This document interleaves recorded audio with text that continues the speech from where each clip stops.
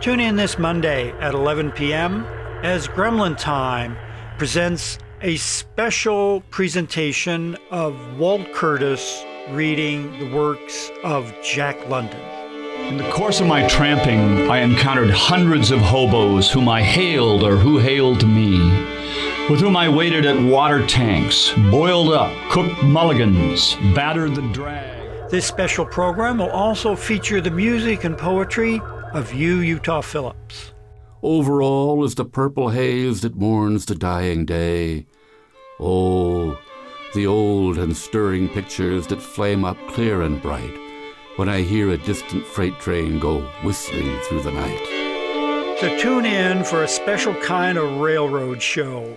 We've got Walt Curtis, Utah Phillips, Jack London, and a whole bunch of train whistlers.